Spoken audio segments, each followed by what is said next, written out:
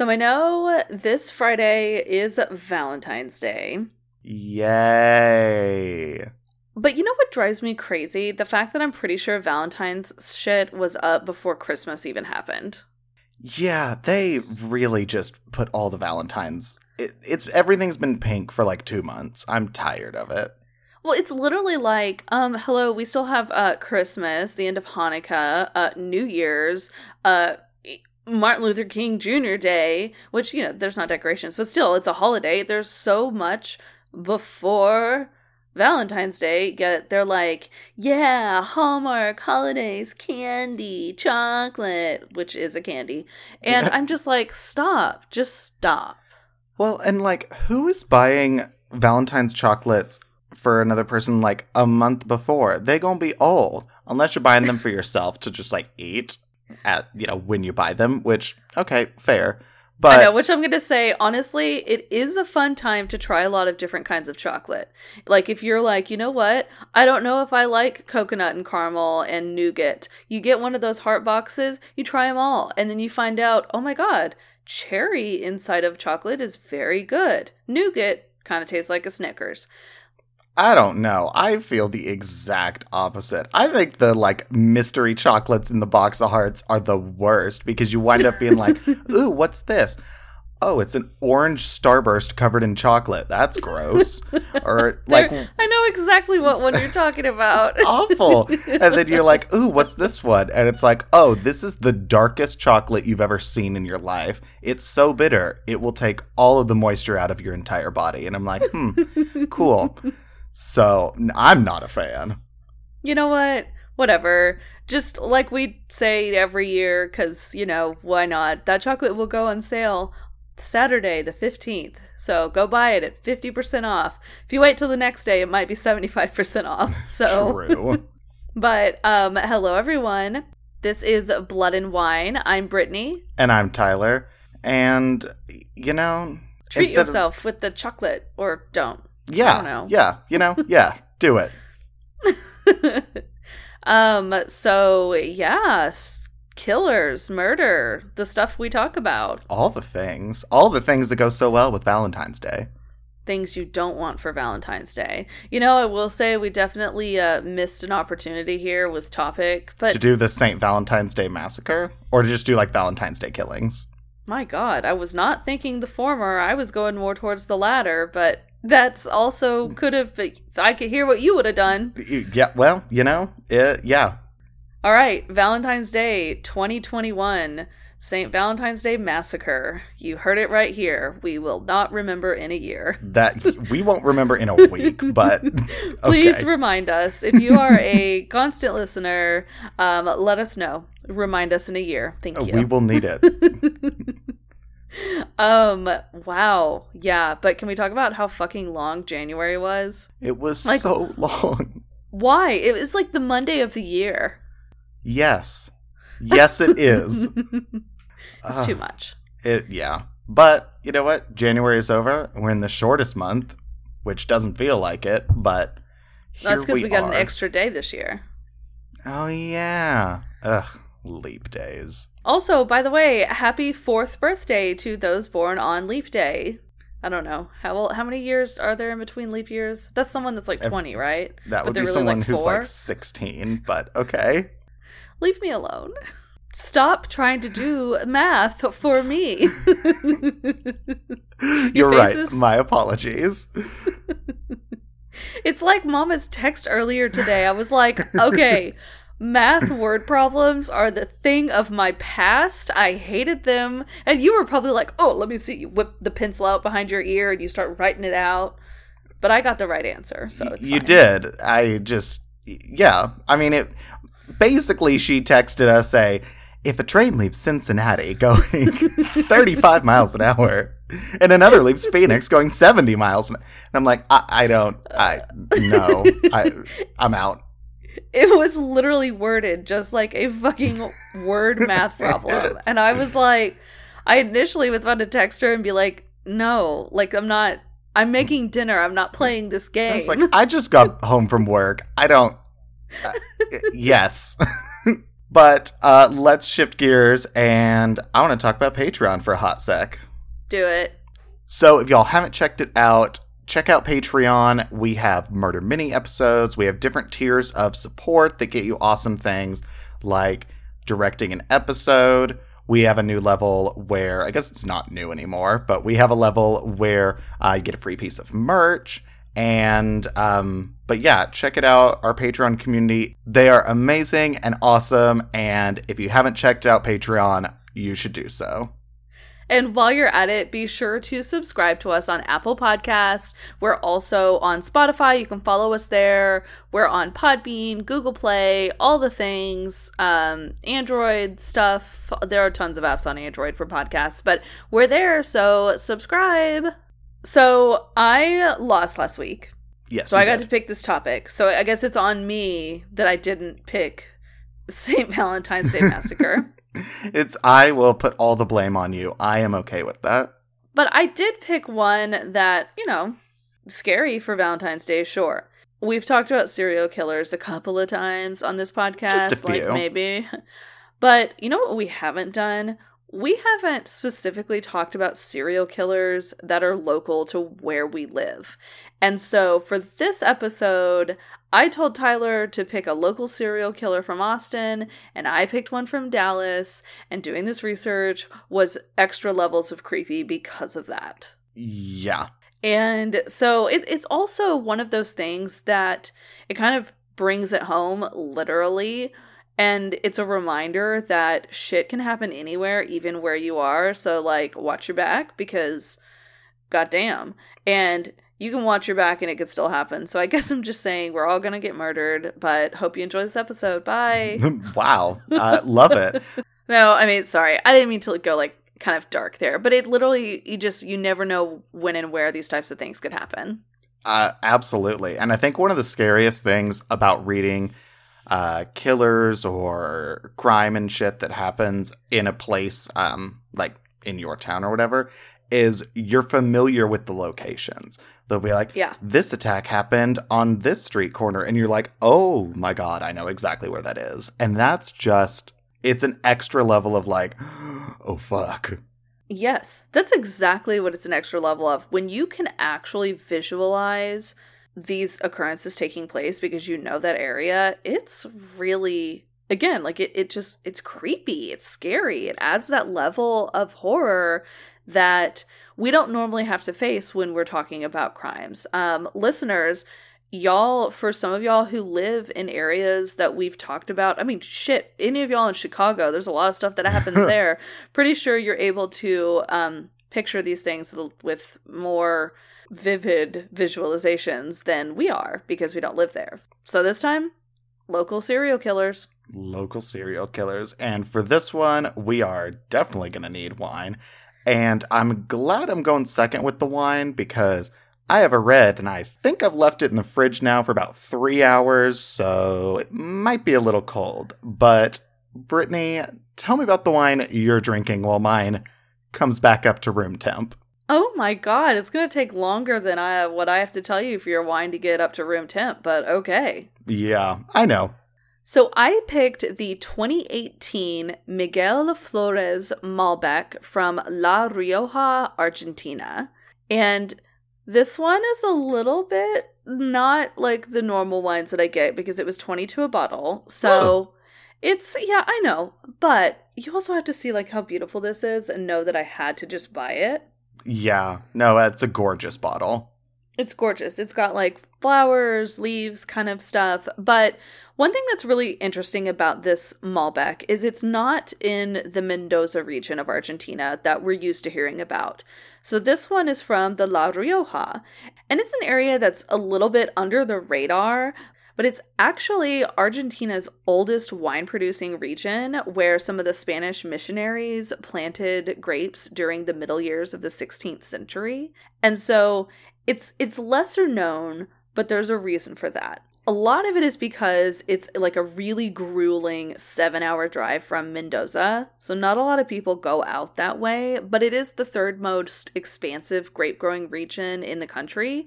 And it only trails Mendoza and San Juan. So those are the two other top Mhm. regions or expansive regions. But this wine in particular, it has bold flavors and a very supple texture. It's got some ripe fruit characteristics of plum, blackberry, and mulberry with a little bit of a hint of mocha. And it's got a very smooth palate and balanced tannins with a very long and elegant finish.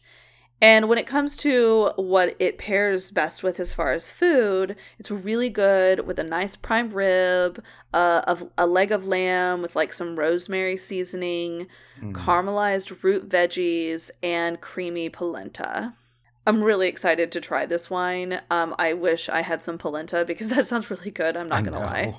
But I'm really looking forward to this one. I am pretty sure I've only ever had a Malbec from the Mendoza region in Argentina. I don't know if I know Malbec well enough to tell you the differences, but I'm going to try. Okay. And it is just a regular cork, so I'm going to go ahead and get into this. My corkscrew actually went in pretty easily. You know how I've been having some trouble with this one. It's been like super squeaky. Yeah. I was afraid it was going to rip in it, and I was going to be like, no, you got the little bit of a cork that's left in the bottle, but we're good. Yay. Ooh, it smells good. Let's see what this baby looks like. Ooh. That is a pretty wine. It's a very, like, ruby, garnet, kind of purpley color. Not too dark. Oh god, it smells amazing. All right. What wine did you pick for today's episode? So, funny enough, I'm also drinking a Malbec from Argentina. No, oh my, okay. This is a moment to remember because you know how surprised I am that we've never done this? Oh my god, no, we haven't. Also, I just realized maybe this is another, like, missed opportunity because we're both doing the same wine from the same country, and we're going to get to compare them and how they're so different.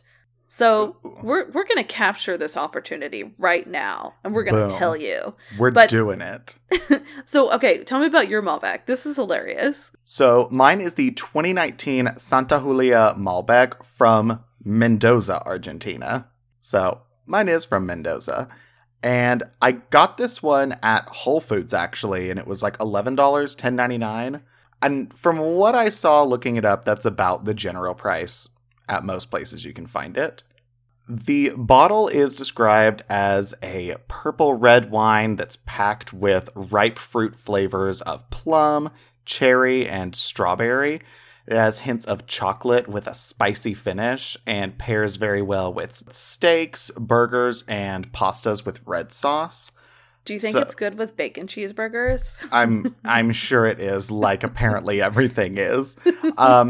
But like I usually do, I went and found some reviews from people who actually drank the wine and aren't, the winemakers trying to sell it. And one person described it as very young because it's a 2019 vintage that they had in 2019. So it's not that is young. Whoa. I missed you saying it was 2019. Yeah, it's a baby wine. But it was, they said it wasn't too developed yet, but it was very dark fruit driven, and it had these nuances of toffee and vanilla with a light cedarwood finish. And I was like, ooh, that sounds good. Ooh. And the other review I found said that it was very dark in color, deep in flavor with a smooth finish. So I'm like, ooh, it's deep but not developed. What does that mean? They tasted dark chocolate, red berries, and vanilla, and said it was great for the price. So I'm excited for this one. I always forget how much I like Malbecs. And this one is a screw cap, so I'm just going to get it open. Just like that. Let's see how this one looks.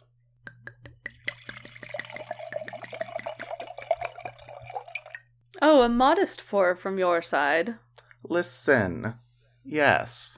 Oh, it smells wonderful. Okay. All right. I'm thirsty. Let's cheers. I am too. All right. Cheers. Cheers. I'm very happy right now. This wine definitely, it didn't say I was going to taste any, like, earthy notes, but I feel like I'm getting some wood and like a little bit of a cedar, like the way cedar makes it like super smooth. Extremely smooth, very balanced tannins. The fruit, I still need it to breathe a little bit more so I can taste those fruits, but I'm getting a bit of like that blackberry. It's not super sweet, definitely toned down on the sweetness. And literally, I know this is going to sound weird, but like rosemary would pair so well with this, like a nice piece of like rosemary bread from Macaroni Grill. You know what I'm talking about. Yes. Their bread's so good. Oh my god. Yeah. Mine is really good. It's a little cold, so the flavors are a little bit dulled down right now, and it needs to breathe a little more. But it smells a lot fruitier than it tastes. And like yours, mine has that cedarwood finish that makes it very smooth, very, almost the texture of like a, this is not going to land, but like a furniture polish or like a wood stain of furniture polish. Yeah, you know, that's very smooth. That's how my mouth is feeling. Not like I just opened my mouth and pledged away. Oh god, don't do that. Don't. I will say this one's definitely very deep. I'm getting a lot of like lingering long flavors. I'm loving this.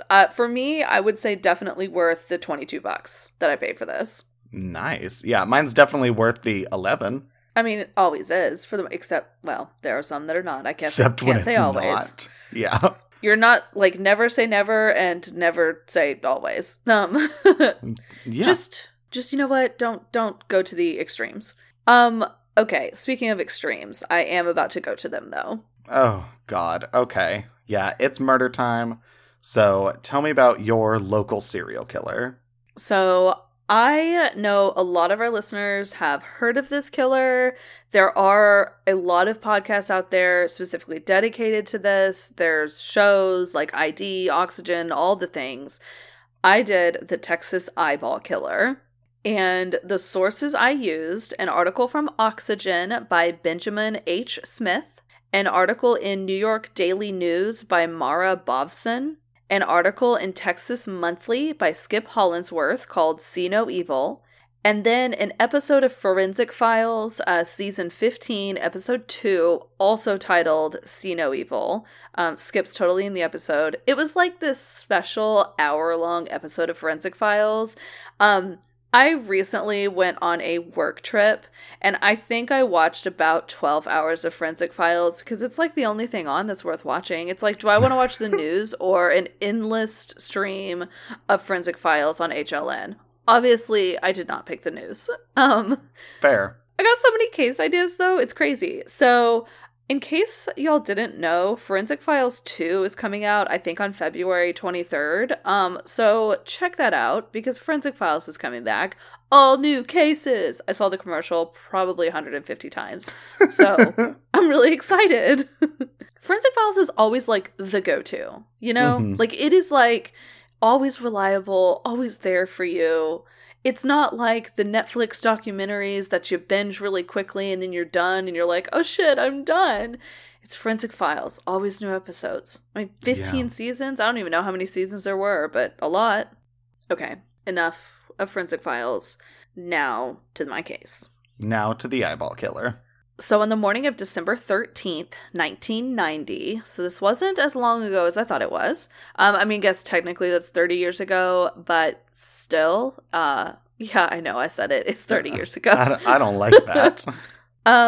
Dallas police found the body of 33-year-old sex worker Mary Lou Pratt dumped in a field in South Dallas, and she was wearing only a t-shirt. Her face and chest were bruised really badly, and it seemed like the killer had beat her before firing a .44 caliber bullet into her brain, in the back of her head, killing her. A resident in the neighborhood where her body was dumped saw the body and was just so horrified by what he saw that he rushed inside his home and he brought out a flowered bedsheet to cover the body, which honestly is so respectful. And like, I know he just like added something to the crime scene, but like she was nude from the waist down, and it was just this horrible scene in the middle of, like, the road, like, right there by the side of the road. Anyone could see it. And so I just really appreciate this, like, act of kindness. Yeah. Mary was a very well-known sex worker in the neighborhood of Oak Cliff in Dallas, which is around South Dallas. It's kind of like southwest-ish. Beatings of workers from Oak Cliff, they were unfortunately a normal occurrence. But a murder wasn't, and especially when it happened to someone that was very well known and liked, such as Mary. Since Mary's killing was a dumped body case, it's one of the most difficult murders to solve. It's because she had obviously been killed in one location, and then she was dumped somewhere else. There were no witnesses to either the killing or the dumping. There was no murder weapon. There was very little forensic evidence. No fingerprints were found. And they had no apparent motive. I mean, considering the types of people who would visit the Star Motel, which is where Mary worked, nightly, she could have been shot by just about anyone. Dallas pathologist Elizabeth Peacock, she was the medical examiner looking over the body of Mary Pratt, and she was not prepared for what she saw when she opened the eyelids. Mary's eyeballs were gone. And they were removed with such precision that it looked like when the eyes were shut, that her eyes were still in her head. Like, it was done so well. Oh, that's horrifying.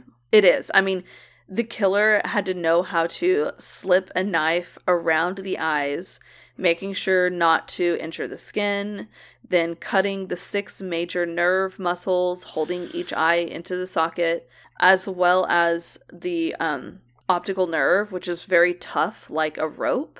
They had to cut through all of that, and it still appeared as if her eyes were in her head when they were closed.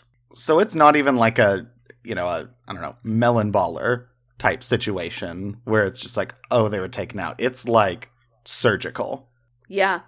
Police did not release any information about Mary Pratt's missing eyes. And because of that, her death at the time only warranted like a 2-paragraph story in the back section of the local newspapers. She was a sex worker that was killed. While yes, she was a known one and it was rare, it was something that the society just felt could be brushed aside. Ugh. But as horrible as that is, what's even worse is that it couldn't be brushed aside because it was not the last one. About 2 months later, almost to the day, on the morning of February 10th, 1991, the body of 27-year-old sex worker Susan Beth Peterson was discovered on the exact same road that Pratt's body was found. She was found nearly nude, and she died from a shot to the head, but she had also been shot in the chest and in the stomach.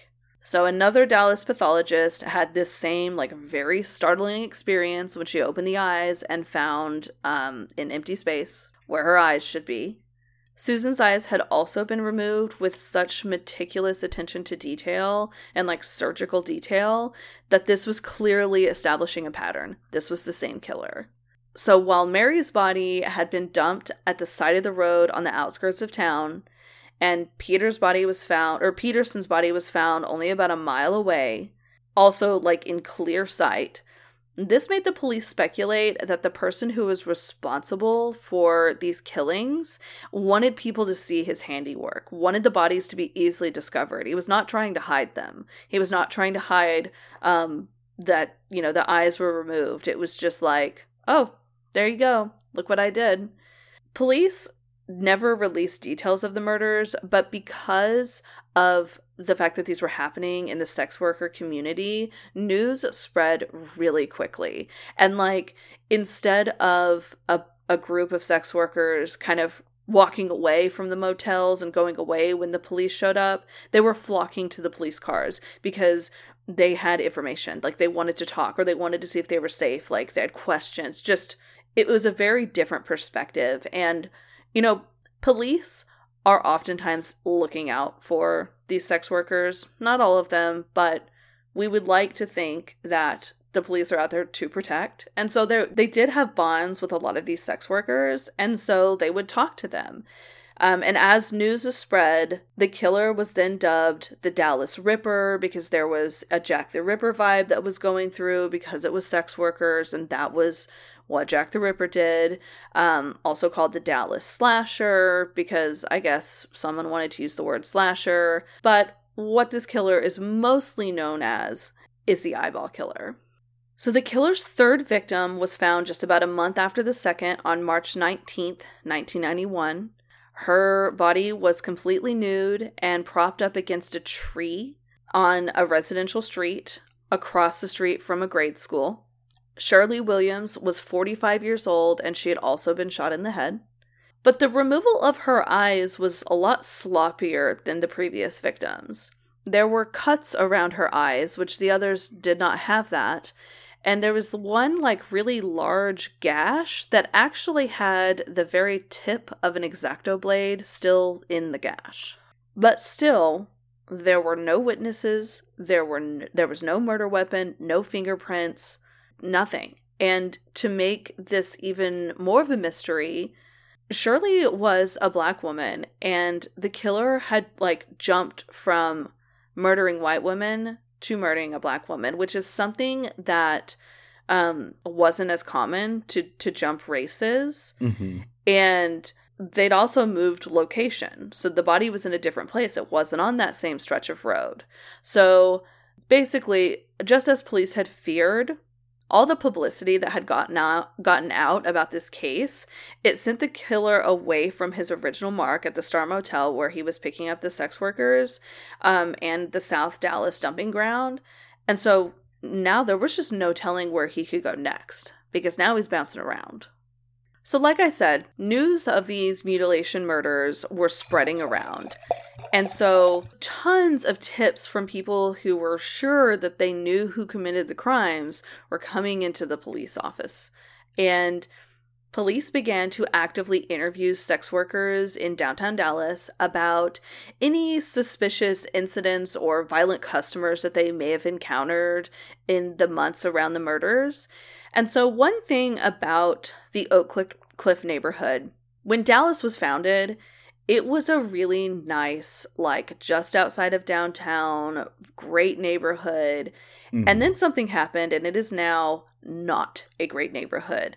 In the 90s, Dallas was one of the most dangerous cities in the country to live in. There were about, on average, 2 murders a day in the city of Dallas.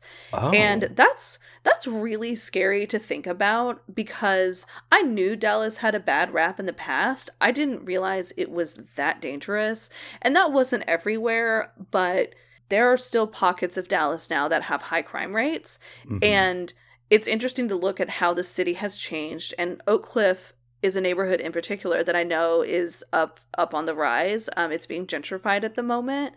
A lot of that is because Dallas has become pretty expensive to live in, mm-hmm. and so when that happens, the gentrification spreads from the city center outwards. This is what happens in all big cities, and so that's happening right now in Oak Cliff. And so it's interesting because I hear about how bad of a place it is, how it's not a great neighborhood, but now there are pockets where it's getting a little bit nicer. But in the 90s is when it really wasn't a great place. But even then, murders of sex workers was uncommon. That was their stomping ground, not somewhere that people were coming and killing them. So this was really just shaking the whole neighborhood and the whole city of Dallas. Even with the high crime rate and the high murder rate that they already had. This was huge. Well, I mean, I didn't realize 2 murders a day. Again, I always, when we were growing up, it was oh, Dallas is dangerous. And then when I became an adult, I'm oh, I mean, I feel like a lot of people who don't live in cities are oh, the big city's dangerous. But damn, I did not realize that. And I would imagine the reason that Oak Cliff went from being very prosperous, rich people, is probably white flight and redlining. Yeah. One of the women that the police interviewed was Veronica Rodriguez. She was 26 years old, and she said that she not only knew who the killer was, but that she had actually witnessed Mary Pratt's murder. Veronica claimed that she had been raped and nearly killed by a white man in South Dallas near the Mary Pratt crime scene. Rodriguez, though, was very well known to police because she was a repeat drug user, which had essentially fried her brain. And so she lied a lot, she was constantly incoherent, and police really believed that what she was telling them was just another one of her pity stories. She would often tell police similar tales so they would feel sorry for her and just leave her alone. So she was so flaky that no one really believed this horror story that she was saying. And she said that Pratt had gone off with a stranger for a threesome and she joined in a South Dallas field. Rodriguez recalled that the man became very violent and hit her in the head with a gun, which knocked her out briefly. And that when she came to, she saw the man shoot Mary Pratt. And that's when she gets up and she bolts to the closest house, where the occupant of the home, who happened to be truck driver Axton Schindler, let her inside. So as it turns out, Schindler lives in Oak Cliff, not in South Dallas, where Mary's murder was thought to have happened. Mm-hmm. And so this is when police really get this possible Oak Cliff connection, because again, it was a dumped body, so murdered one place, dumped somewhere else. So now they're like, okay, if what Rodriguez is saying could possibly be true, we don't really believe her, but that means the murder took place in Oak Cliff and her body was dropped in South Dallas. So on the off chance that part of what Rodriguez is telling them is true, police decided to probe into Schindler's background, thinking that maybe in Rodriguez's really drug-induced state, she mistook the attacker for her savior. So maybe when she's saying she ran into this man's house for help, maybe that was actually the guy that was doing this. And so they're like, well, let's look into him. Okay, that's interesting. I'm glad they're investigating, even though they're like, oh, this might be another lie. I'm still glad they're like, you know what? But let's not take any chances, because who knows? And this is a piece of evidence we can look into. It's interesting, though, that they're like, let's look at the guy whose house she ran into. Because on one hand, I'm like, oh, I mean, that seems pretty random. It's just the closest house. But also, it's the closest house. So, is that proximity a reason why this murder was happening here or what? So, okay. Well, and also, they had literally nothing to go off of. They had no evidence at this point. So, this inkling of a possibility of maybe there's something here, let's look into it. Yeah, that's just good police work. They should look into it, even if they really aren't sure that what she's saying has any ounce of truth. Yeah. So police didn't really find anything except one possible clue, but they didn't really know at the time that it could potentially be a clue. But the house where Schindler was living belonged to another man, a guy named Charles Albright, who was 57 years old. And Albright was a former high school science teacher who owned a few pieces of property around Dallas. And two of his properties happened to be near the dumping grounds for the murdered sex workers. Oh, okay. So that was the only information they got out of Schindler. Then more evidence came forward from Brenda White, who was 37 years old.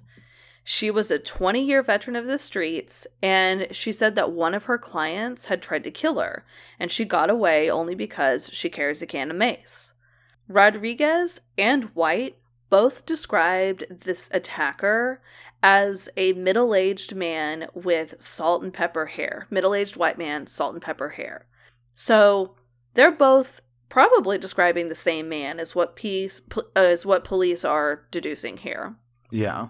So police started to look further into Charles Albright, the guy who owns the properties, because he fit this description.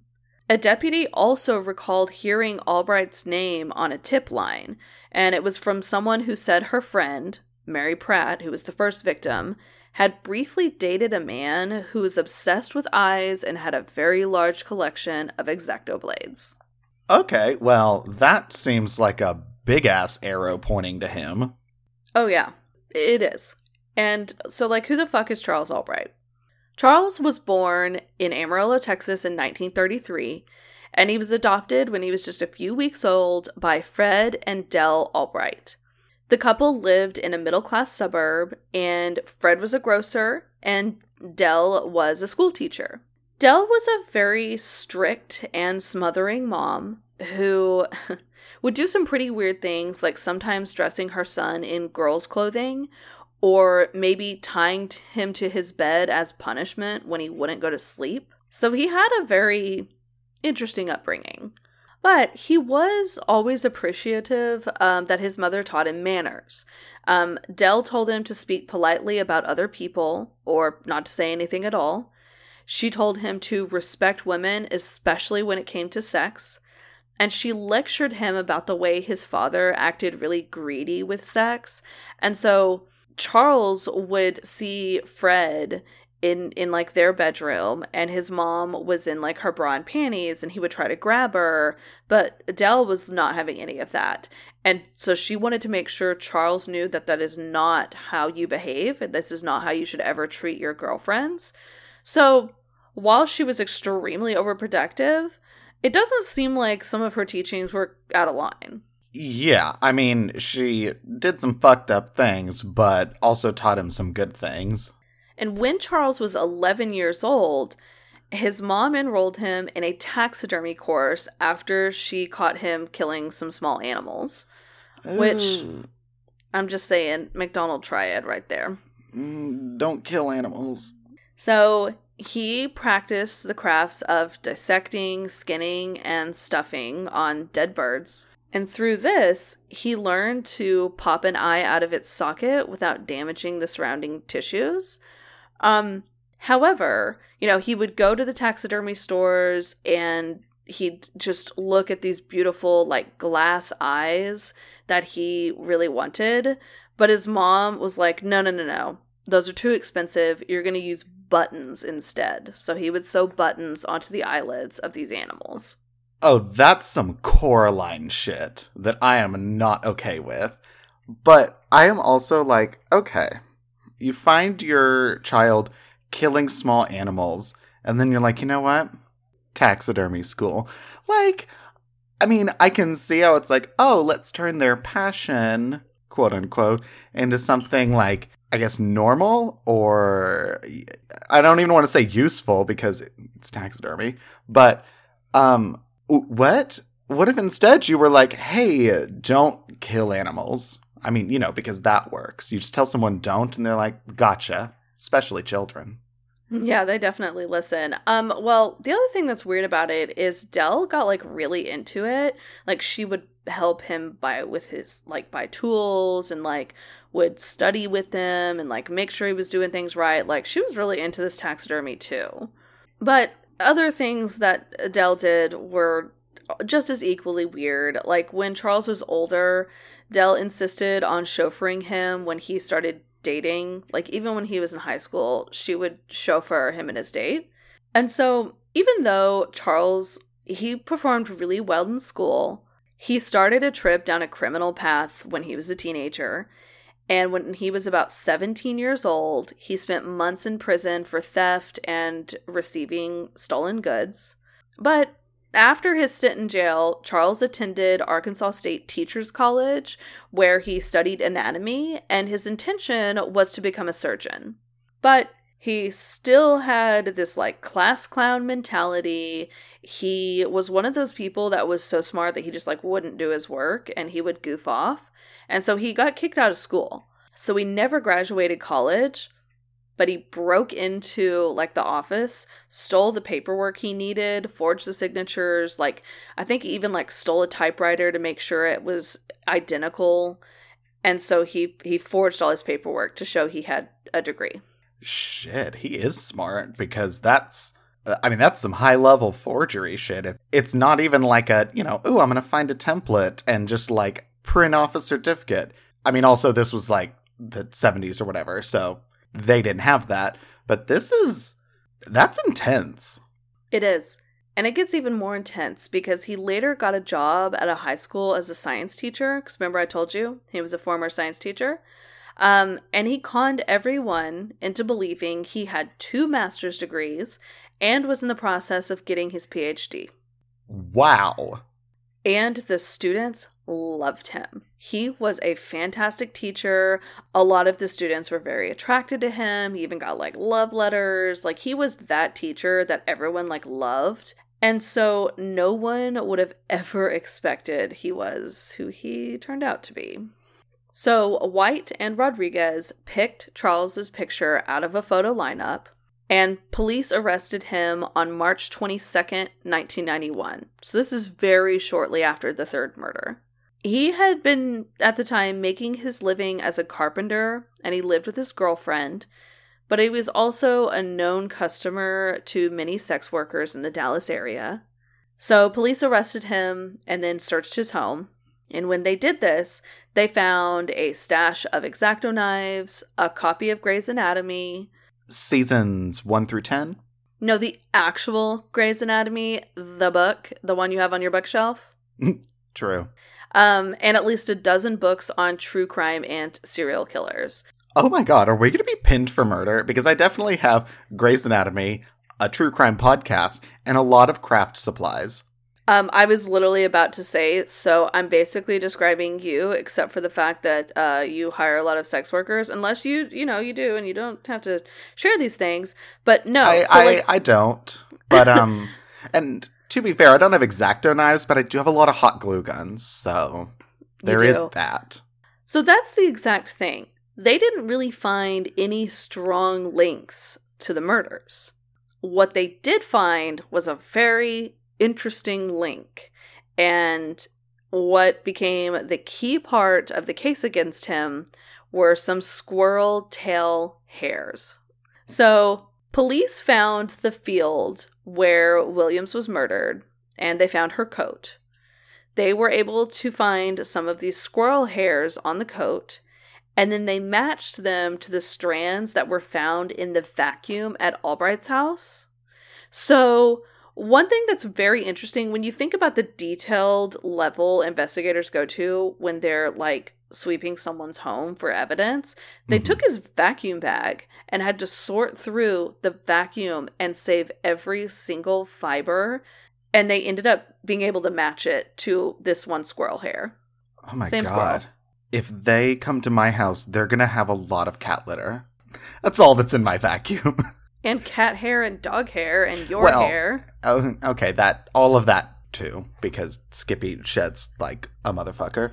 But is this squirrel hair like from a taxidermy squirrel he had at his house, or like a squirrel was there when she was getting murdered and then also at the house? Like, no. So investigators believed that both the killer and the victim picked up these squirrel hairs at the scene of the crime. So yeah, maybe there was a squirrel watching it go down, and instead of running for help, he threw hairs at him. No, it's because they're out in a field, and they're in the same area. So basically, a squirrel, I keep wanting to say tail feather, a squirrel tail hair, tail hair is kind of a hard thing to say. Yeah. It was found on the victim's coat and then also in his vacuum, meaning like he traced it back into his apartment and then vacuumed his house and like just cleaning, and there it was. Unfortunately, the murder weapon and the missing eyeballs were never located. I'm just sorry. I just again realized that like when the investigators were at his house, they're probably expecting at any moment they're going to open a drawer and there's going to be eyes. And they're just going to find something. Like eyeballs. Yeah. Oh my god. So Charles Albright's trial began in late November 1991, and it really did rely mostly on circumstantial evidence and then also these like squirrel hairs. So prosecutors were ultimately forced to dismiss charges against Charles Albright for the Mary Pratt and Susan Peterson murders. However, he was found guilty of the murder of Shirley Williams and sentenced to life in prison. And so that was the one with the squirrel hairs. Okay. The other two, it was circumstantial evidence only. So there was nothing strong enough to really accuse him of those murders. Yeah, I mean, it's it's crazy because it's evidence that, like, if you read it in a book or saw it in a movie and it's like, is this the killer? You'd, like, almost roll your eyes of, like, well, that's on the nose. But in the actual legal system, it's like, circumstantial's not gonna be enough. I'm honestly surprised the squirrel hair was enough. And I can only think that nowadays, the more we learn about, like, the way they analyze hair and stuff, probably wouldn't be enough if this was a case happening in 2020. No, it probably wouldn't be enough because you can't accurately say this piece of hair came from the same animal unless you have a root, and that's not what this was. Like, because I think the root has the DNA, so they're just comparing it. And so, like, literally, I mean, how many times have we talked about cases where they're like, oh, we found a pube, and it turns out that's not a pube. It's like, oh, that's a dog hair. Yeah, because it's hair, and it's just, it's still scientific, and, like, you're looking for similarities, but it's not 100% certain. And it's just, there's also, I feel like, a level of fear that played into him being convicted, because, there's not a ton against him. And when it comes to the circumstantial evidence, you were joking earlier, but you could find most of those things in your apartment and mine. And so it's like, okay, that's such a definition of circumstantial evidence where it's like, yeah, that just looks bad, but it doesn't mean it is. Yeah, I mean, this is definitely a case of, like, knowing his background and the things. I definitely think he did it, but if I was on that jury, granted, I think a lot of it is depending on how the lawyers presented it and all of that, but I don't know if I could convict on that. I know, because there really is not a lot against him. But like I said, he was sentenced to life in prison, and he is currently incarcerated at John Montford Psychiatric Unit in Lubbock, Texas.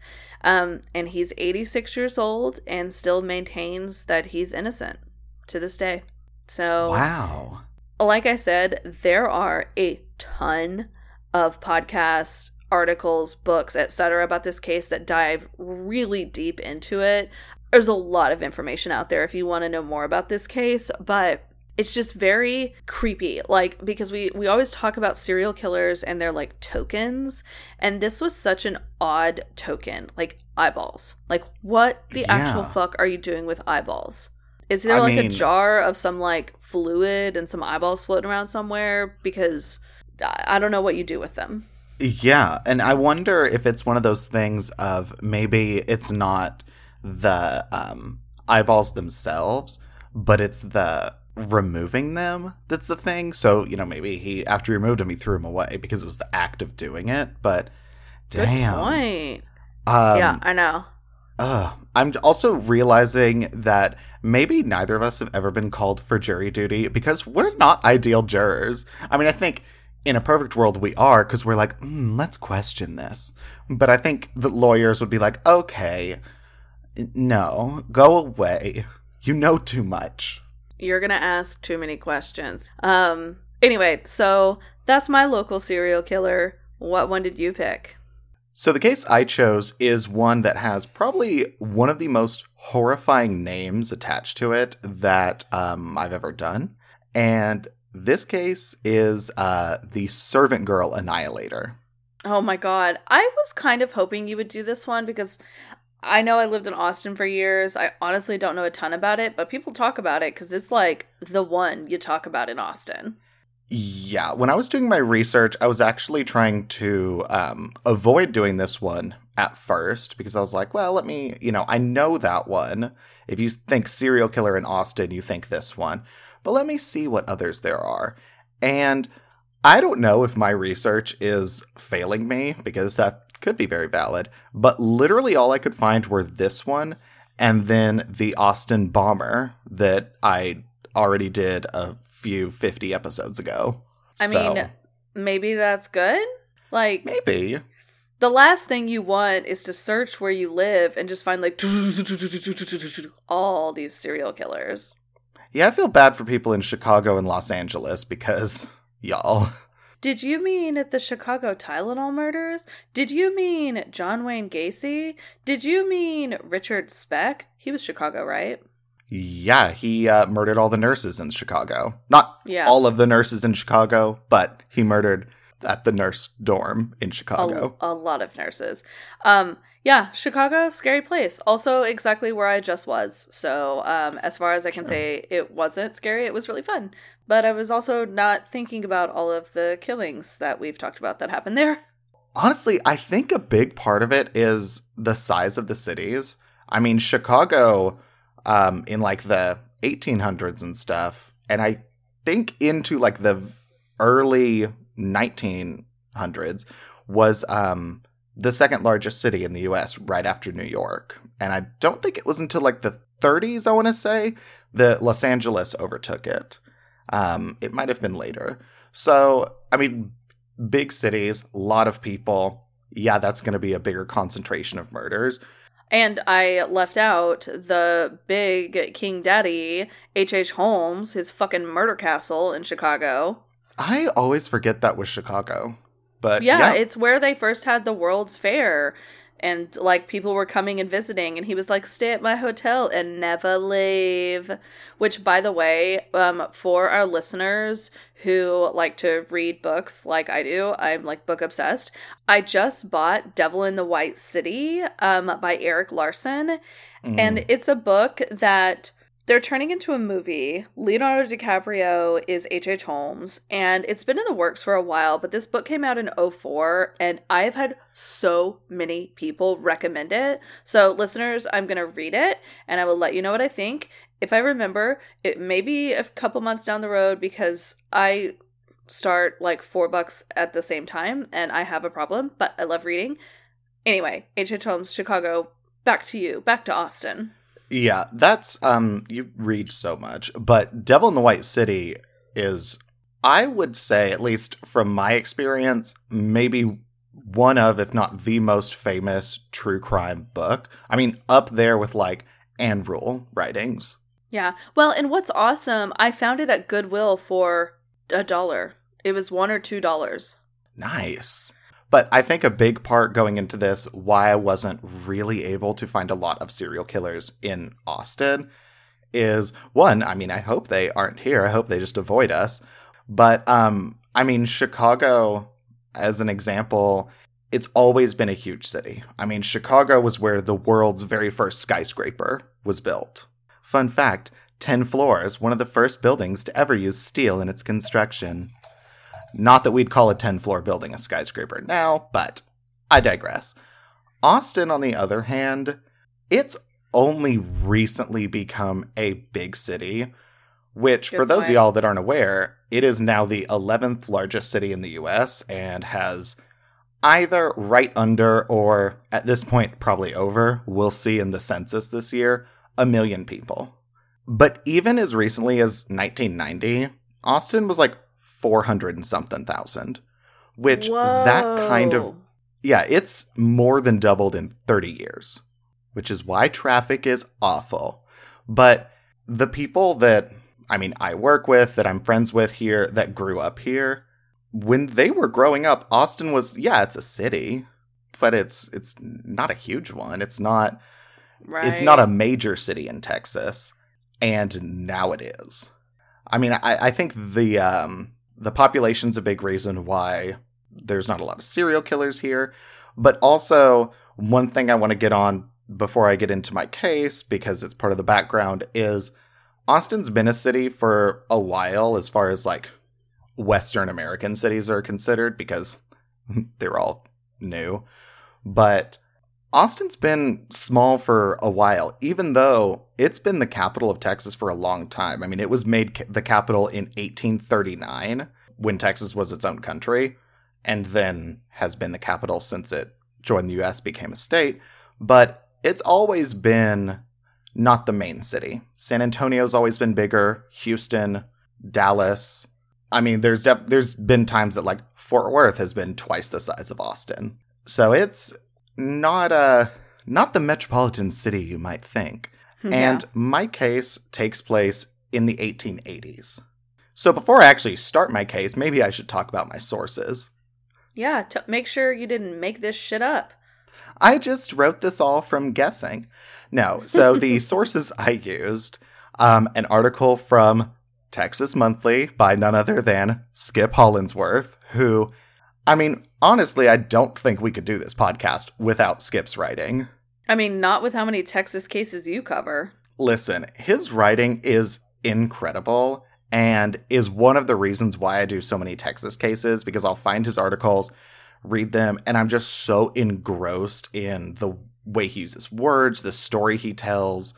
Skip, if you're listening, you're incredible. Besides Skip, I also used the Wikipedia page for the Servant Girl Annihilator and an article from KView, which is a local news station here in Austin, by Bob Garcia Buckaloo. Also, one last thing before I start. Can we talk for a second about how horrifying the word Annihilator is? Yeah. Like, it's not the Servant Girl Killer or Servant Girl Slasher. It's the Servant Girl Annihilator. And I think the only times we've used Annihilators when we did our Family Annihilators episode, because that's like the actual term for that type of crime. But that word's horrifying and draws up some of the most terror-inducing images that you can imagine. It does, because annihilate, to me, is like make completely disappear. Yeah, like Which removed from existence. Yeah. It almost... Okay, apologies, listeners, it's going to get a little bit graphic for a second. But it's almost like what happens if you're, unfortunately, like a bomb goes off by you. You're essentially annihilated because you become like vapor. I mean, yeah, to me, annihilate is the difference between like being shot and being put in a wood chipper. Oh, Jesus. Yeah, okay. I was thinking, like a meat grinder. I don't know why you said wood chipper. I thought meat grinder. We've fucking done cases on both. So, okay. Yeah. Okay. Annihilator. So, dark AF. Yeah, with that darkness already in place, I'm going to jump in. So, starting in late 1884, America's very first serial killer was terrorizing what was then a small farming town of Austin, Texas. So, like I said, at this time, Austin, yes, it's the capital of Texas, but its population is only around 20,000. And so it's not tiny, especially by 1880s standards, but it's definitely not like a city at this point. But this is the time period where it started evolving from a town into a city and was very much modernizing itself and kind of building its path. So it had all of these kind of urban things opening up in it, and was referred to at the time by some people as the Athens of the West, which I'm like, I live here. I've never been to Athens, but I'm going to give that a hard no. Austin is, I don't know, the more conservative Portland of the South. I think that's amazing, and I agree. So, during this time, the town is growing into a city. There's a lot of prosperity going on, but also murder. So, in late 84, a black cook named Molly Smith, she was found laying in the snow next to the outhouse behind her employer's home with a gaping hole in her head. Oh, God. Just a few months later, Eliza Shelley, who cooked for the family of a former state legislator, she was discovered by her children on the floor of the room where they slept, and her head was nearly, in two from an axe blow. Oh, I had no idea this was an axe killing. It's a lot of weapons killing. Oh. So, 3 weeks after Shelley's death, another black servant, Irene Cross, she was attacked and murdered with a knife. And a reporter actually spoke with her as she was dying. The reporter said that she looked like she'd been scalped. So it wasn't just like a couple stabs. I mean, it's like a brutal knife attack. And then that September, a servant named Rebecca Ramey was knocked unconscious while she slept, and her 11-year-old daughter, Mary, was dragged into a backyard, what they call a wash house. So I'm thinking like laundry buckets and stuff. And she was stabbed through the ear with an iron rod and then she was raped. Jesus. She was 11. One thing I do want to note here is this is the 1880s, and if you think slavery in America ended at the end of the Civil War, I'm sorry, but you're very wrong. Even afterwards, like, technically, you know, the Emancipation Proclamation ended slavery in Confederate states that were rebelling.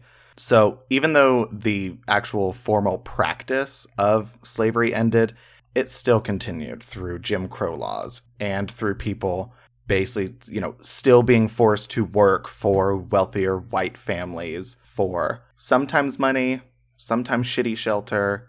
But realistically, y'all, slavery did not end in the South after the Civil War. No, and it was like, I mean, exactly like you just said, it was still working for wealthier families or working to have a shelter, or it's like, it was, you got something out of it, and maybe it was a little bit more than it was when slavery, like, was a practice, but it was still the same thing, and that people were still abused. I mean, racism was still so fucking widespread. I mean, it is still widespread. So, yeah. And while Lincoln did amazing things with the Emancipation Proclamation, that didn't end it. It really didn't. No. Exactly. It definitely did not end it. So it's like, just because you write something down and pass it as law does not mean that people are going to follow it and act it out as you would hope they would. Like, that's, God, unfortunately not human nature. You know, just because it's written down doesn't mean everyone's going to follow. I mean, yeah, it's horrifying. And at this time, I mean, these are the people he's targeting.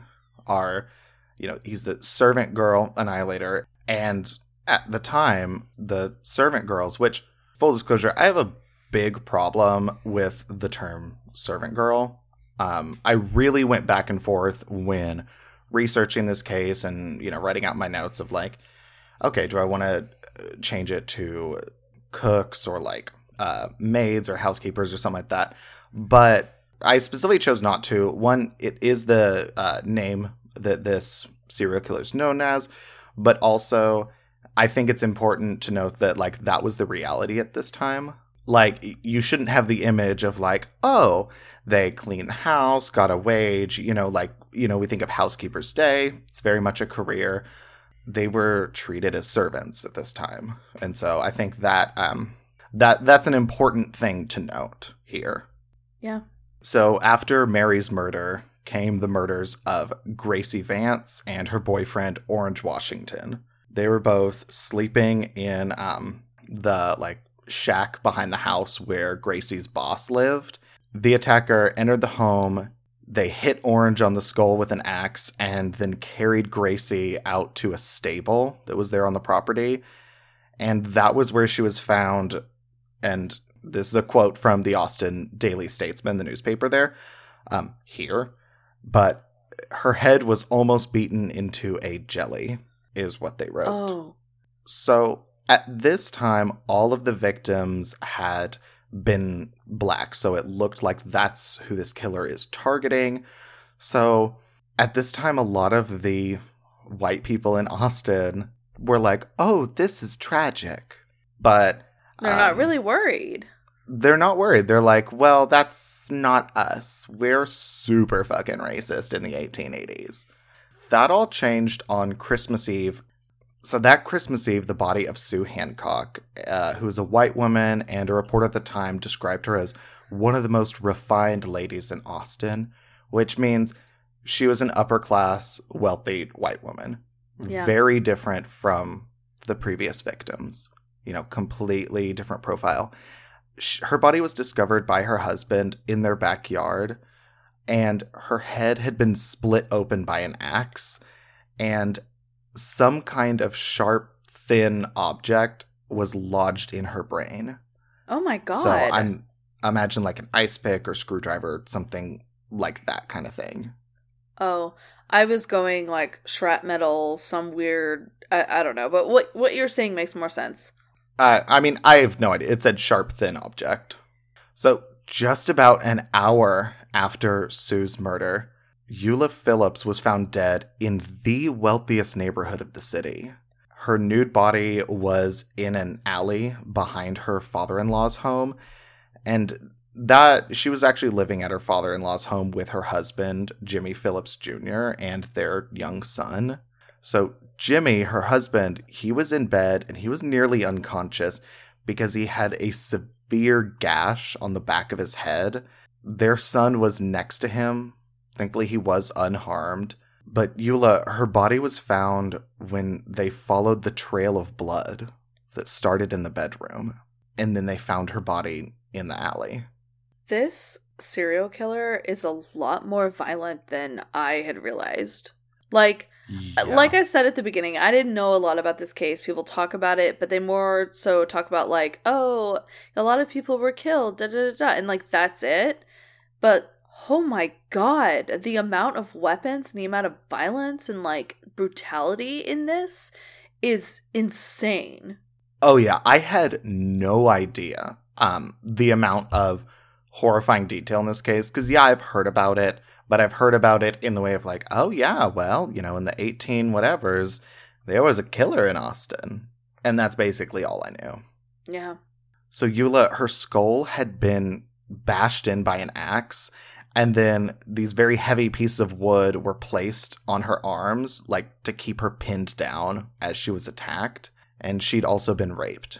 One of the things that, I mean, Brittany and I both just kind of touched on, you're probably wondering, why the fuck have I literally never heard of this? Like, the level of brutality, the fact that, you know, yeah, Austin was a smaller town at the time, but it's not today. Why don't I know about this?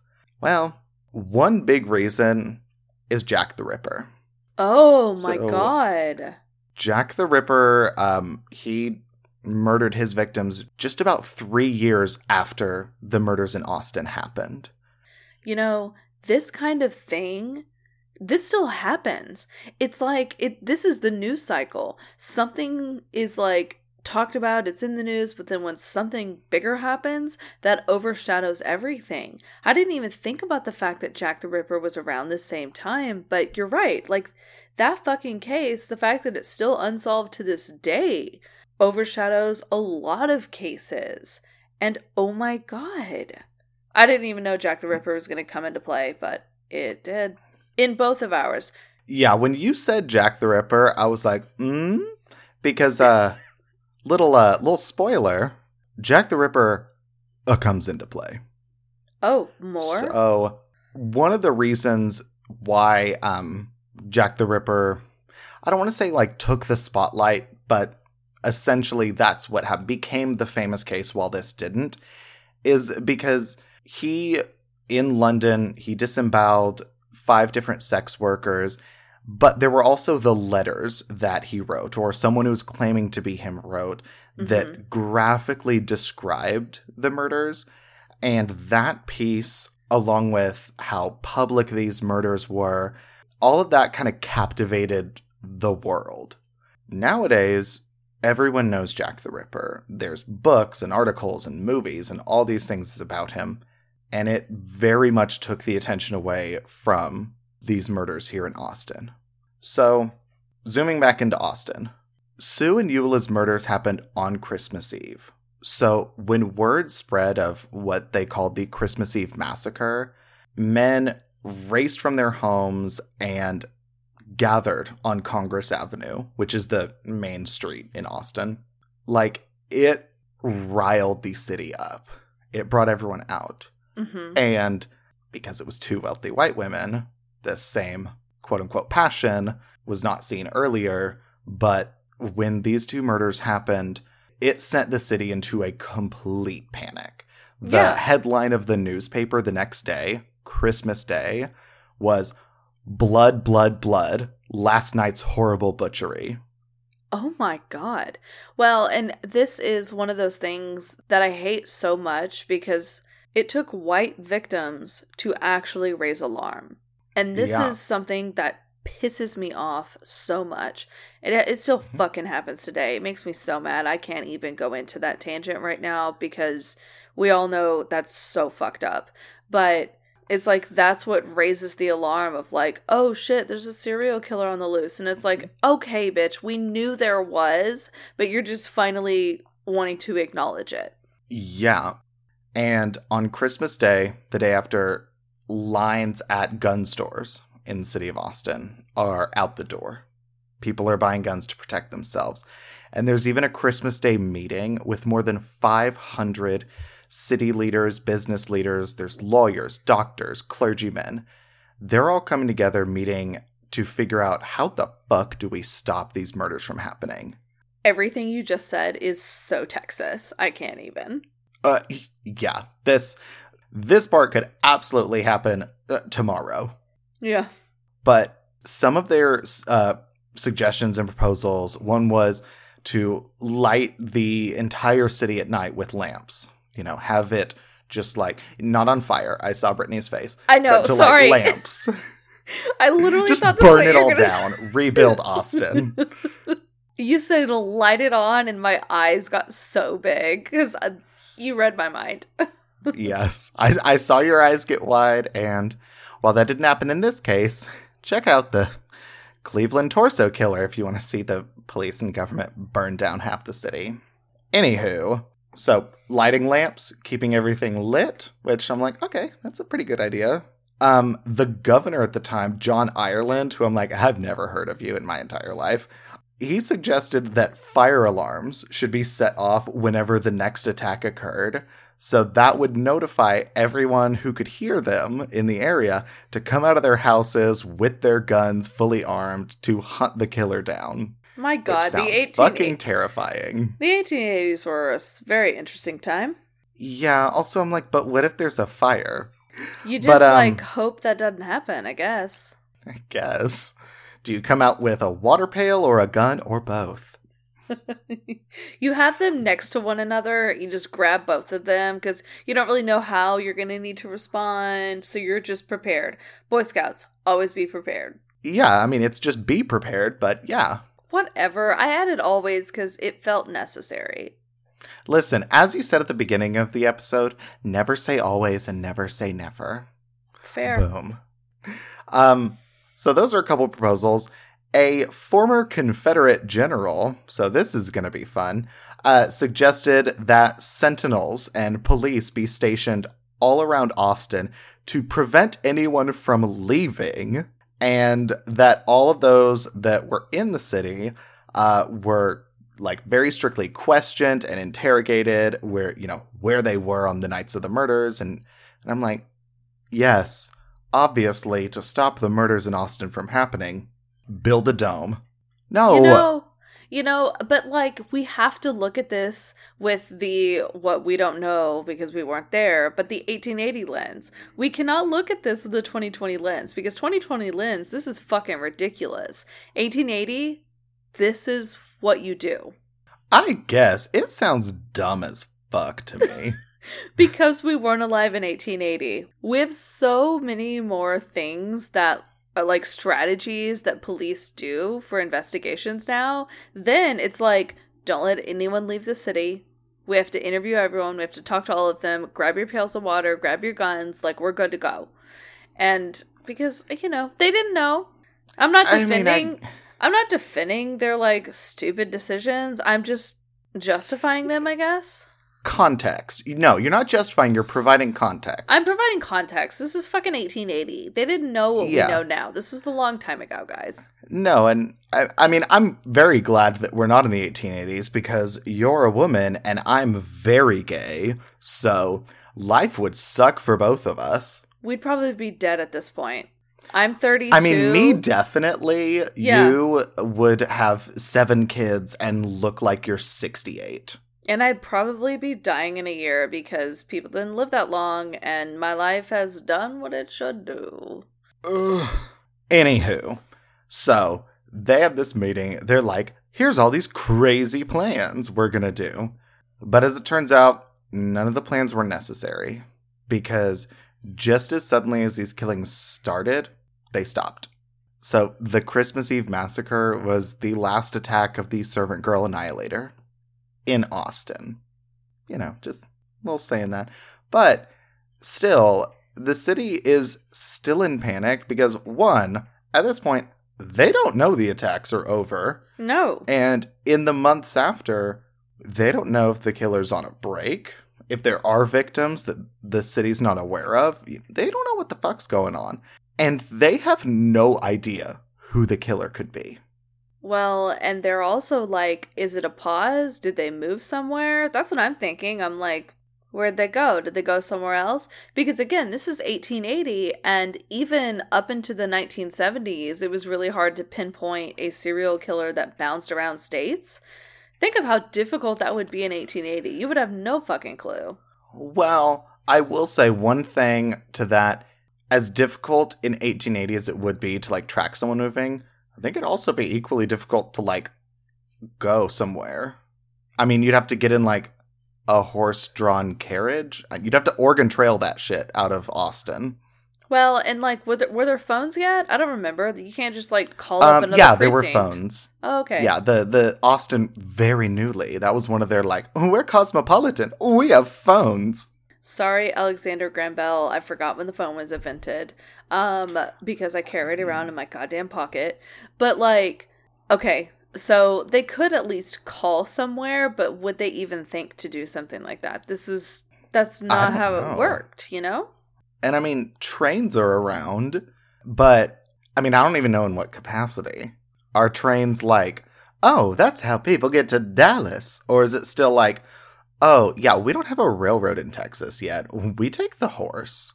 Also, don't you love how our history teachers right now are, like, just really disappointed because they're like, guys, we spent so much time talking about the Industrial Revolution and all these things that happened and what, like, time frames of when the phone was, when the railroad was, when the Oregon Trail was, and now as adults we're like, what year was that? I don't know. Yeah, but then you also hear things that feel like they just don't make sense. Like, when people are like, oh, the internet was invented in 1950. And I'm like, that feels wrong. And I know that is wrong. I don't think it was 1950. But I think it was like the 70s. And I'm like, that feels like an absolute lie. Or when, like, the space shuttle went to the moon with less, like, computer power than the calculator in your hand. And I'm like, but how? You're like, that's actually not real. That can't happen. Like, honestly, you're a liar. And I'm 13 and in middle school, and so I know that is a fact.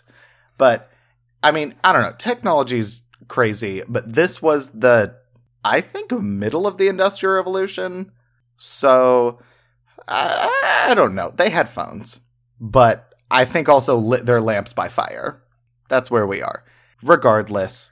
That doesn't even make sense, though. They had phones, but electricity wasn't, like, the thing. I mean, maybe they had electricity, but it didn't go to the lamps. It didn't go outside. It was just in the buildings. All right, fair. Fucking no.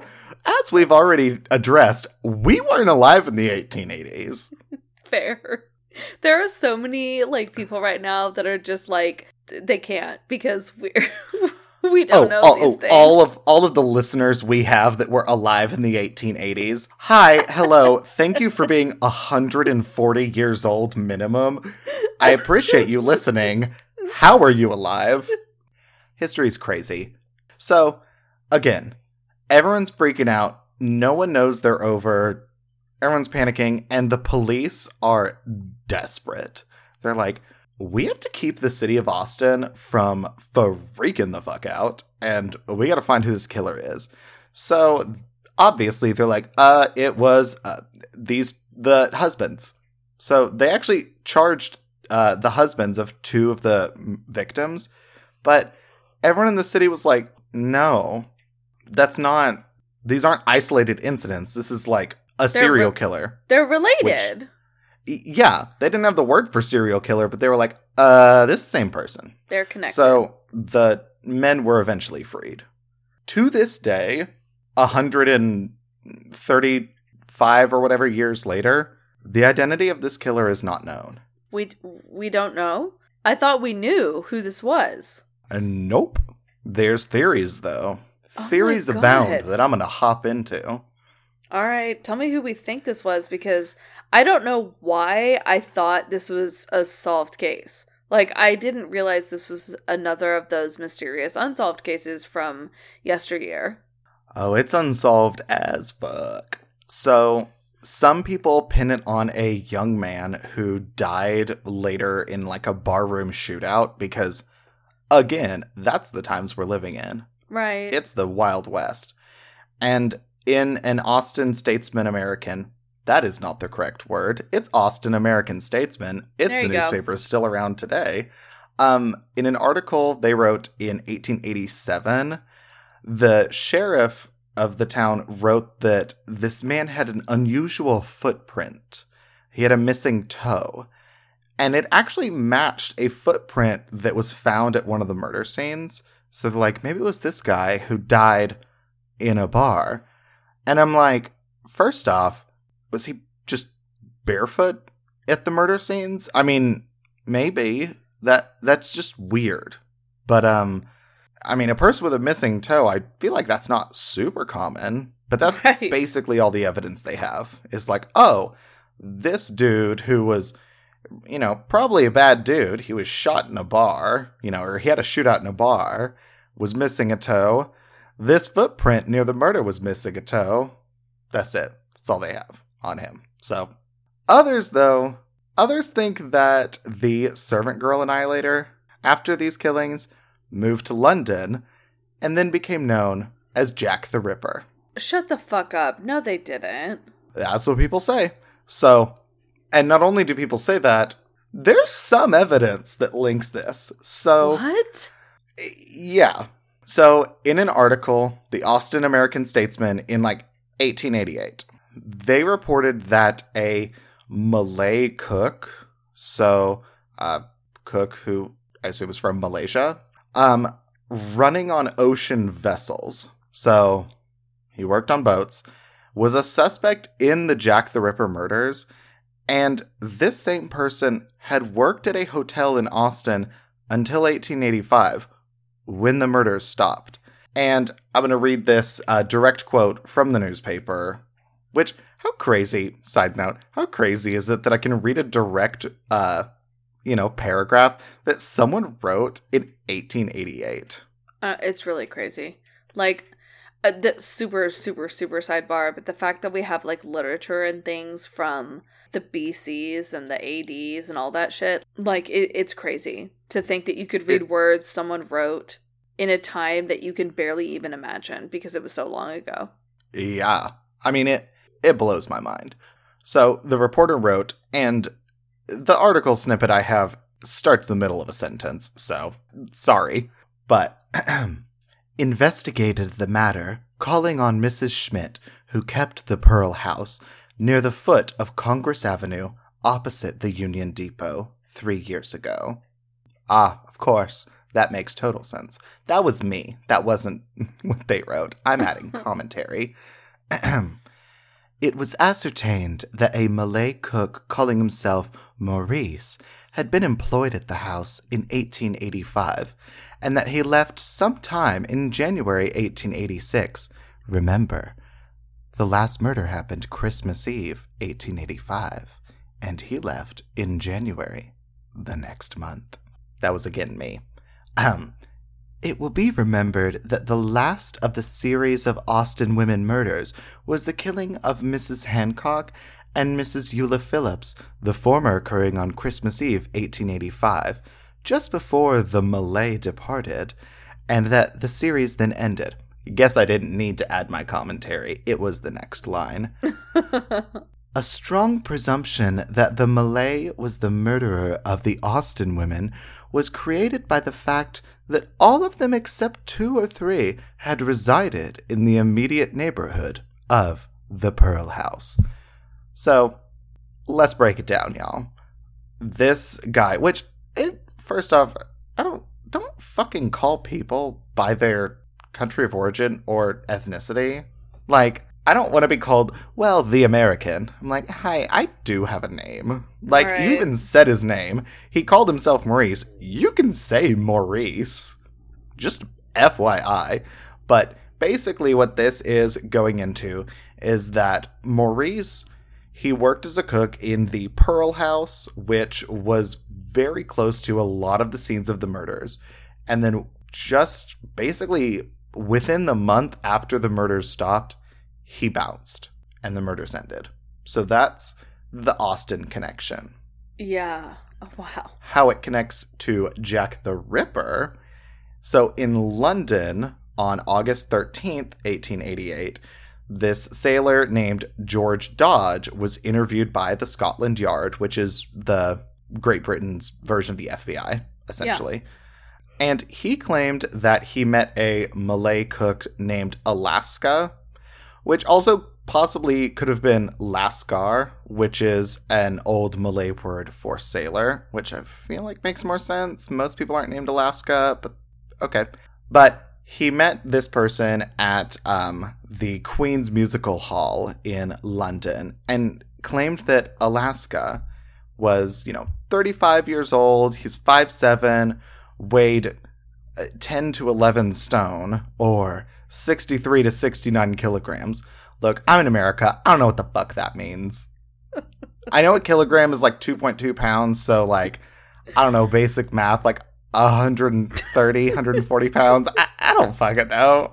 Y'all, can someone please tell us what a stone is? Because I don't know. I want to say a stone is 14 pounds, but I don't know. I have English friends that'll be like, oh, I dieted and lost 2 stone in 3 months. And I'm like, good for you. I don't know what the fuck that means. Also, I guess they're from the Midlands or the North. I don't know. Well, and for me, it's just so interesting to think, and it's only because I think in pounds, but it's something that could be equivalent to 14 pounds. I'm like, why would you do that math? 1 equals 14? That's too hard. It's just random. Which, speaking of, on that same note, why the fuck are we not metric? It's all by tens. It's so easy. The fuck does a pound mean? What's a foot? I know.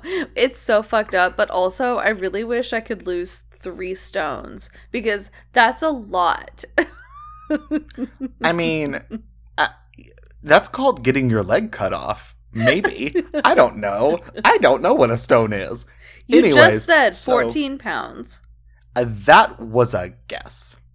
Oh. Also, I'm if he's 10 to 11 stone, I think that equals 130, 140 pounds. So I'm I guess 14 pounds. Wow, he a little skinny bitch. He's 5'7". But also he is skinny bitch. It's the 1880s.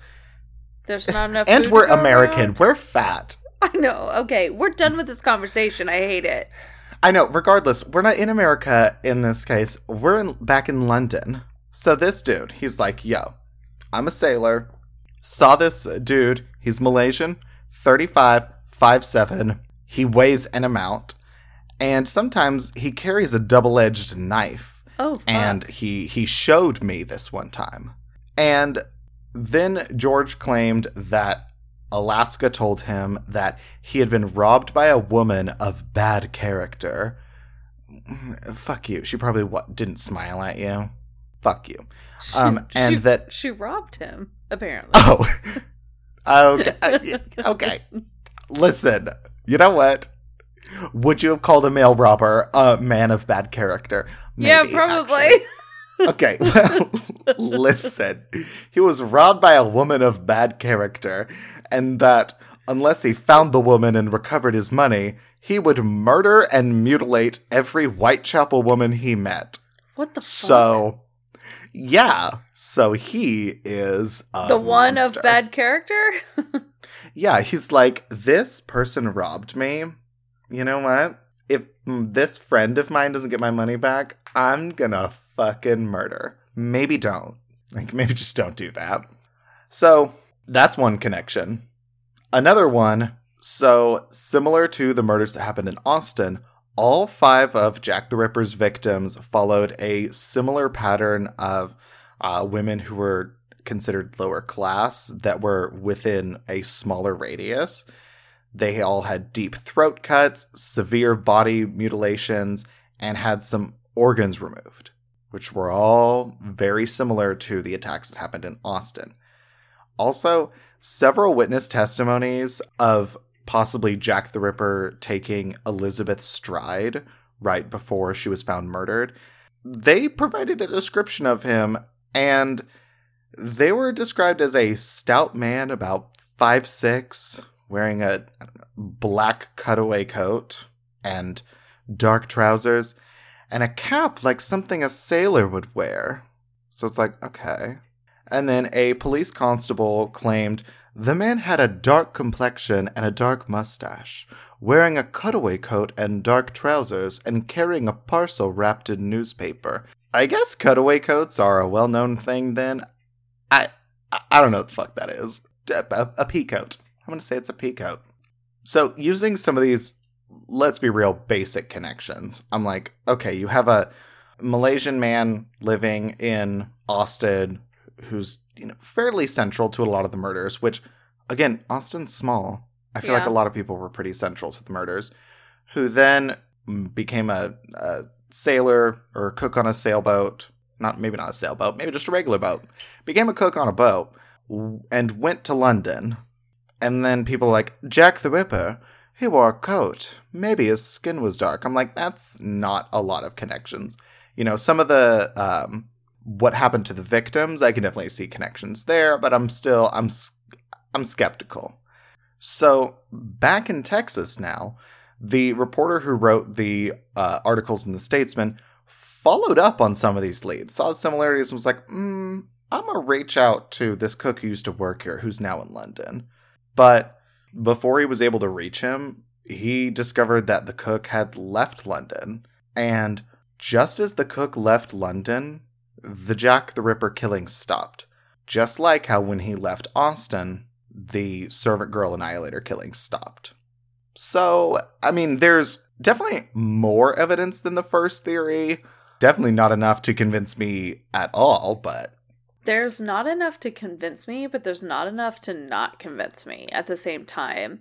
Because one thing that I was thinking throughout this whole time you were describing these connections is how much it sucks that it's been so long. So there's nothing that we can find out to solve this, because in every case, the more time that passes, the less likely you are to find out what happened. And I mean, we're also looking back at something that was prior to a lot of the investigatory and like scientific things that we have now.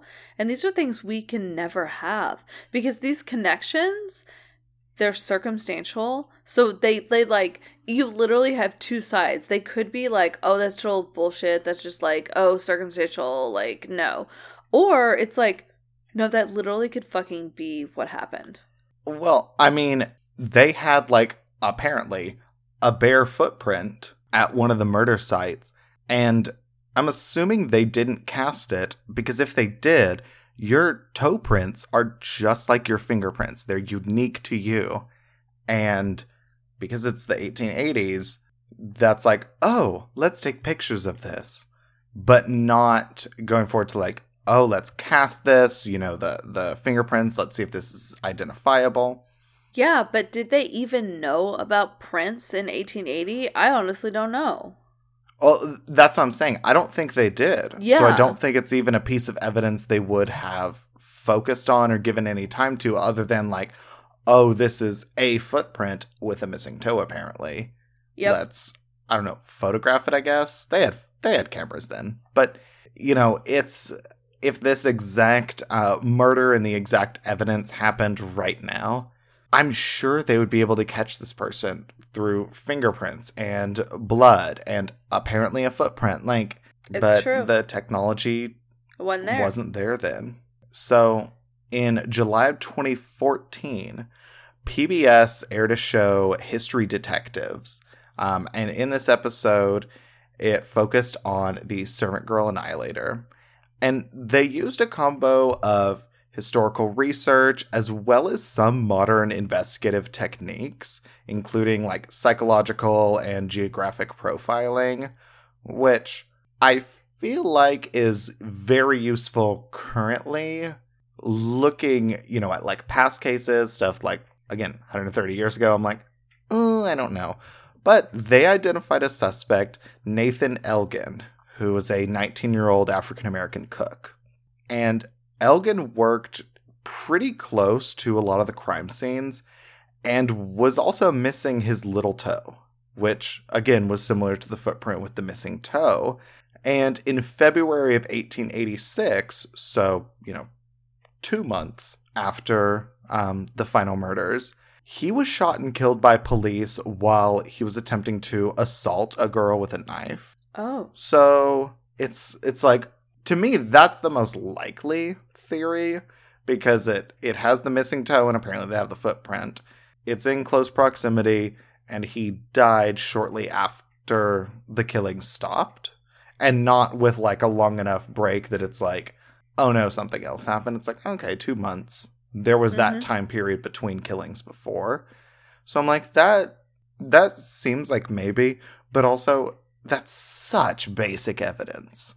I mean, it is. When we were in your case, the circumstantial evidence of like the Grey's Anatomy surgical textbook and the X-Acto knives and the creepy obsession with taxonomy and eyeballs and the other thing they found in the house that I can't remember and the squirrel hairs, like, even all of that is still very circumstantial. This being like, he lived near and died shortly after and didn't have a toe. I'm like, girl, you're not convincing anyone.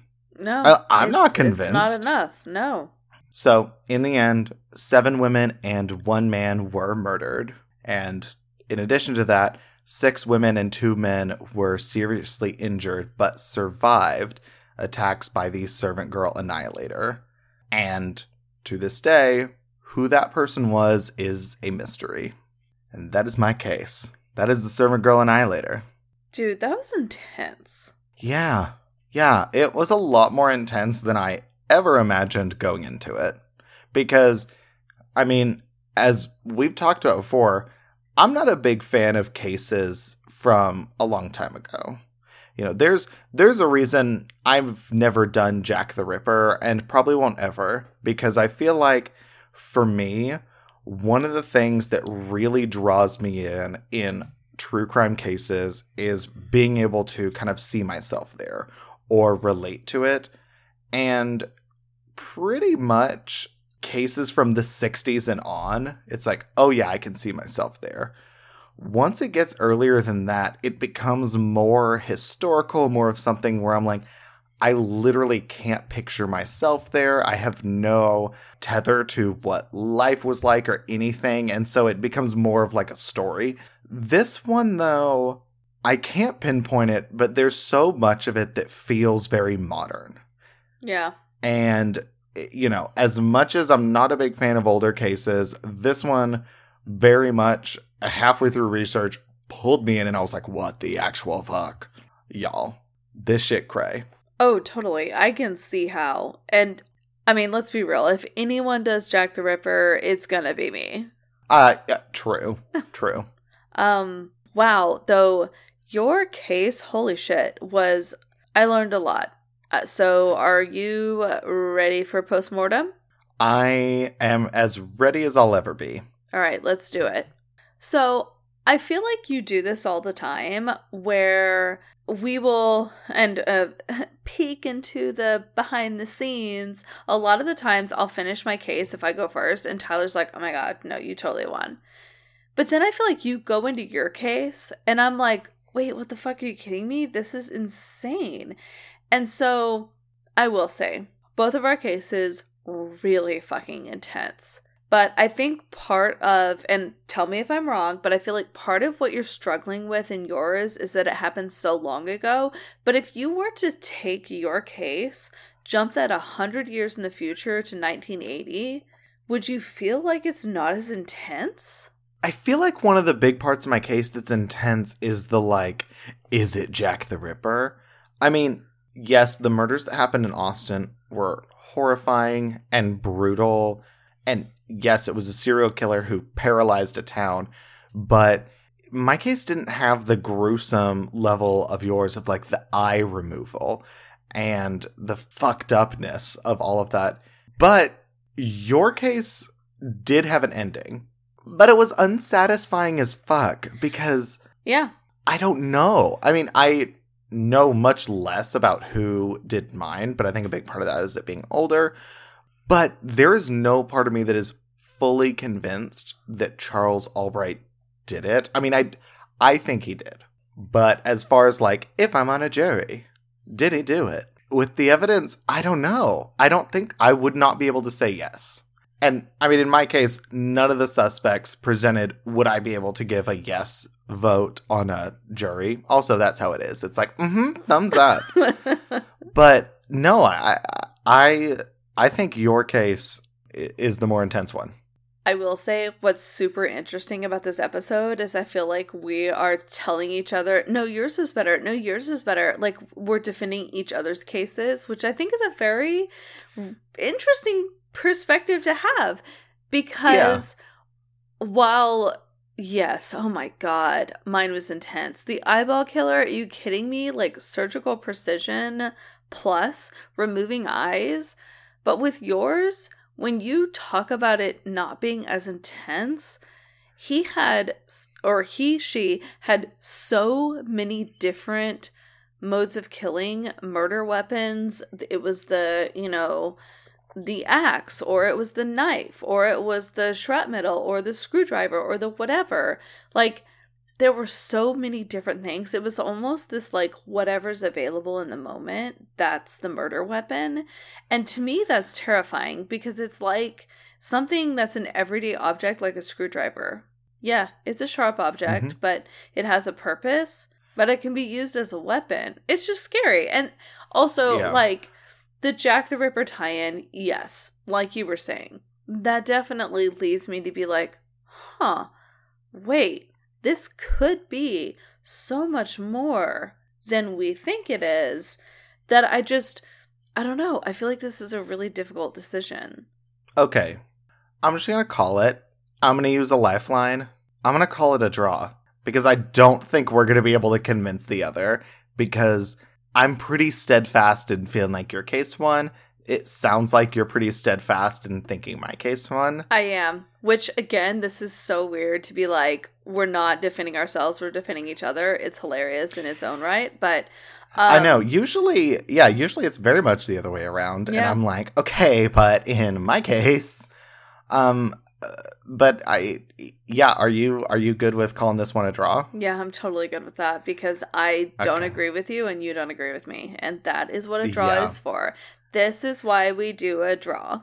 And we haven't had one in a while. No, it's been a while. So what we used to do is when we have a draw, that means next episode's a Survivor one, which I'm not looking forward to, because of course, every time we do a Survivor episode, it's literally some of the most intense cases we ever do. Always. Because, again, it's the actual people who went through it being able to say it in their own words and describe it in ways that you're like, oh my, you just put yourself there.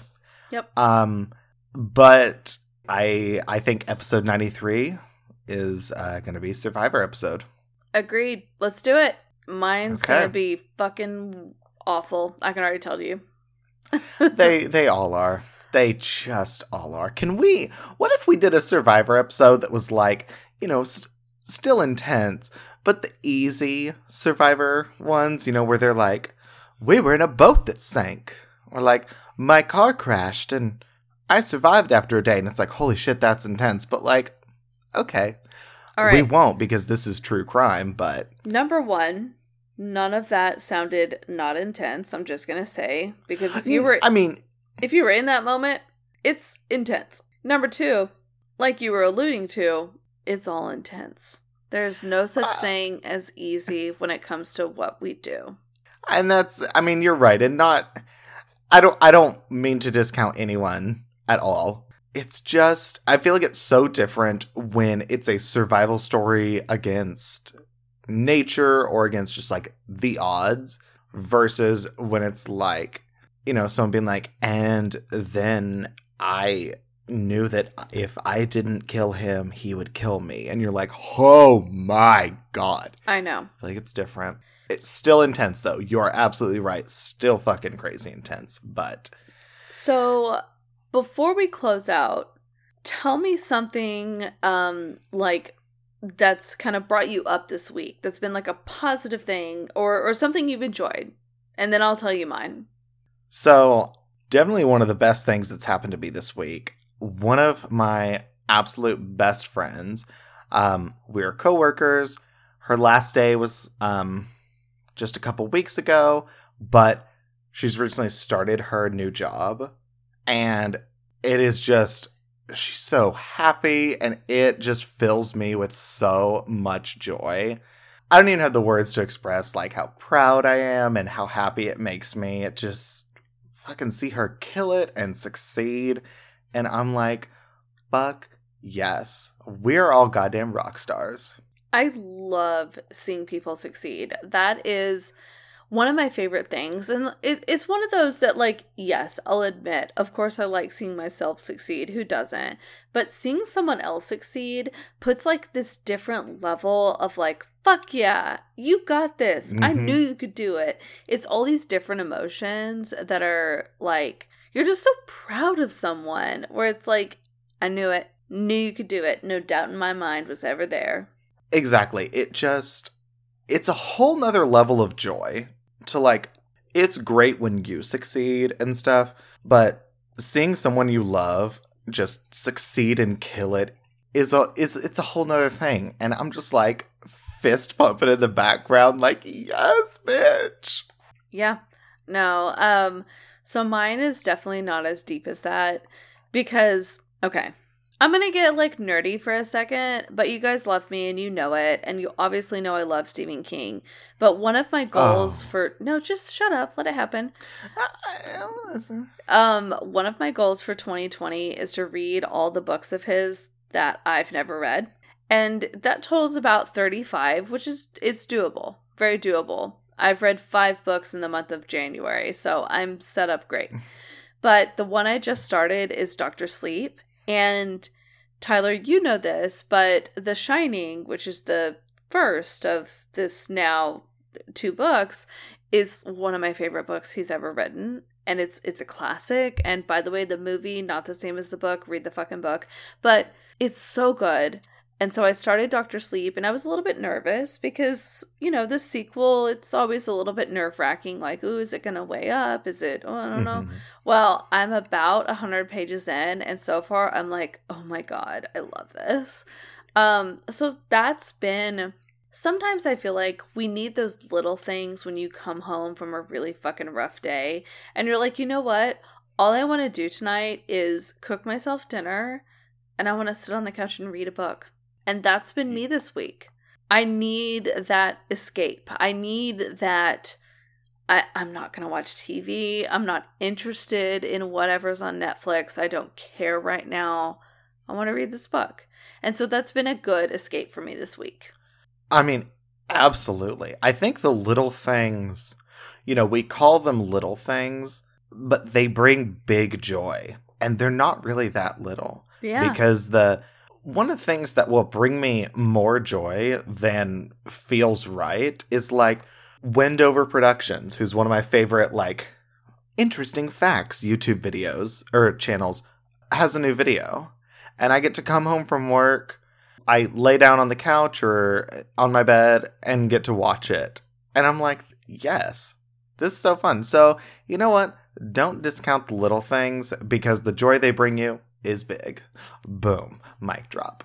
I absolutely love that. That is probably, honestly, one of my favorite quotes. It's like, don't discount the little things because they bring you big joy. It's so, so true. You need to, like, quilt that on a fucking pillow. Listen, if I knew how to cross stitch, I would, but I wouldn't cross stitch shit like that. I would cross stitch things like eat a dick, but in very fun, like, gorgeous font with flowers and, like, or something that's like, this is my Coke pillow. What does that mean? I don't know, but it's tacky and it's in a fun font. You know what? Cross-stitching is theoretically not difficult. It's lots of X's. You could totally do it. I have very bad hand-eye coordination, but... Well, there you go. And with that, and if you enjoyed this episode, hop on over to Apple Podcast, leave us a review. We love reading what you guys have to say. It's so awesome to hear what you pull out of it, and, like, I don't know. They're so rewarding, guys. We love your reviews. So go leave us one. Absolutely. And while you're doing that, make sure to like and follow us on all of our social media channels. We are on Instagram, Facebook, Twitter. I mean, honestly, follow us on Instagram. It's the most entertaining. Truth. In my opinion. Because that's where we post fun memes. But yeah, make sure to like and follow us. Also, follow us on any of the podcast platforms you're on, like Spotify and stuff. Do all the things.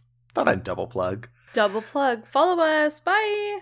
And with that, this is Blood and Wine signing off. XOXO. Bye, you guys. Bye!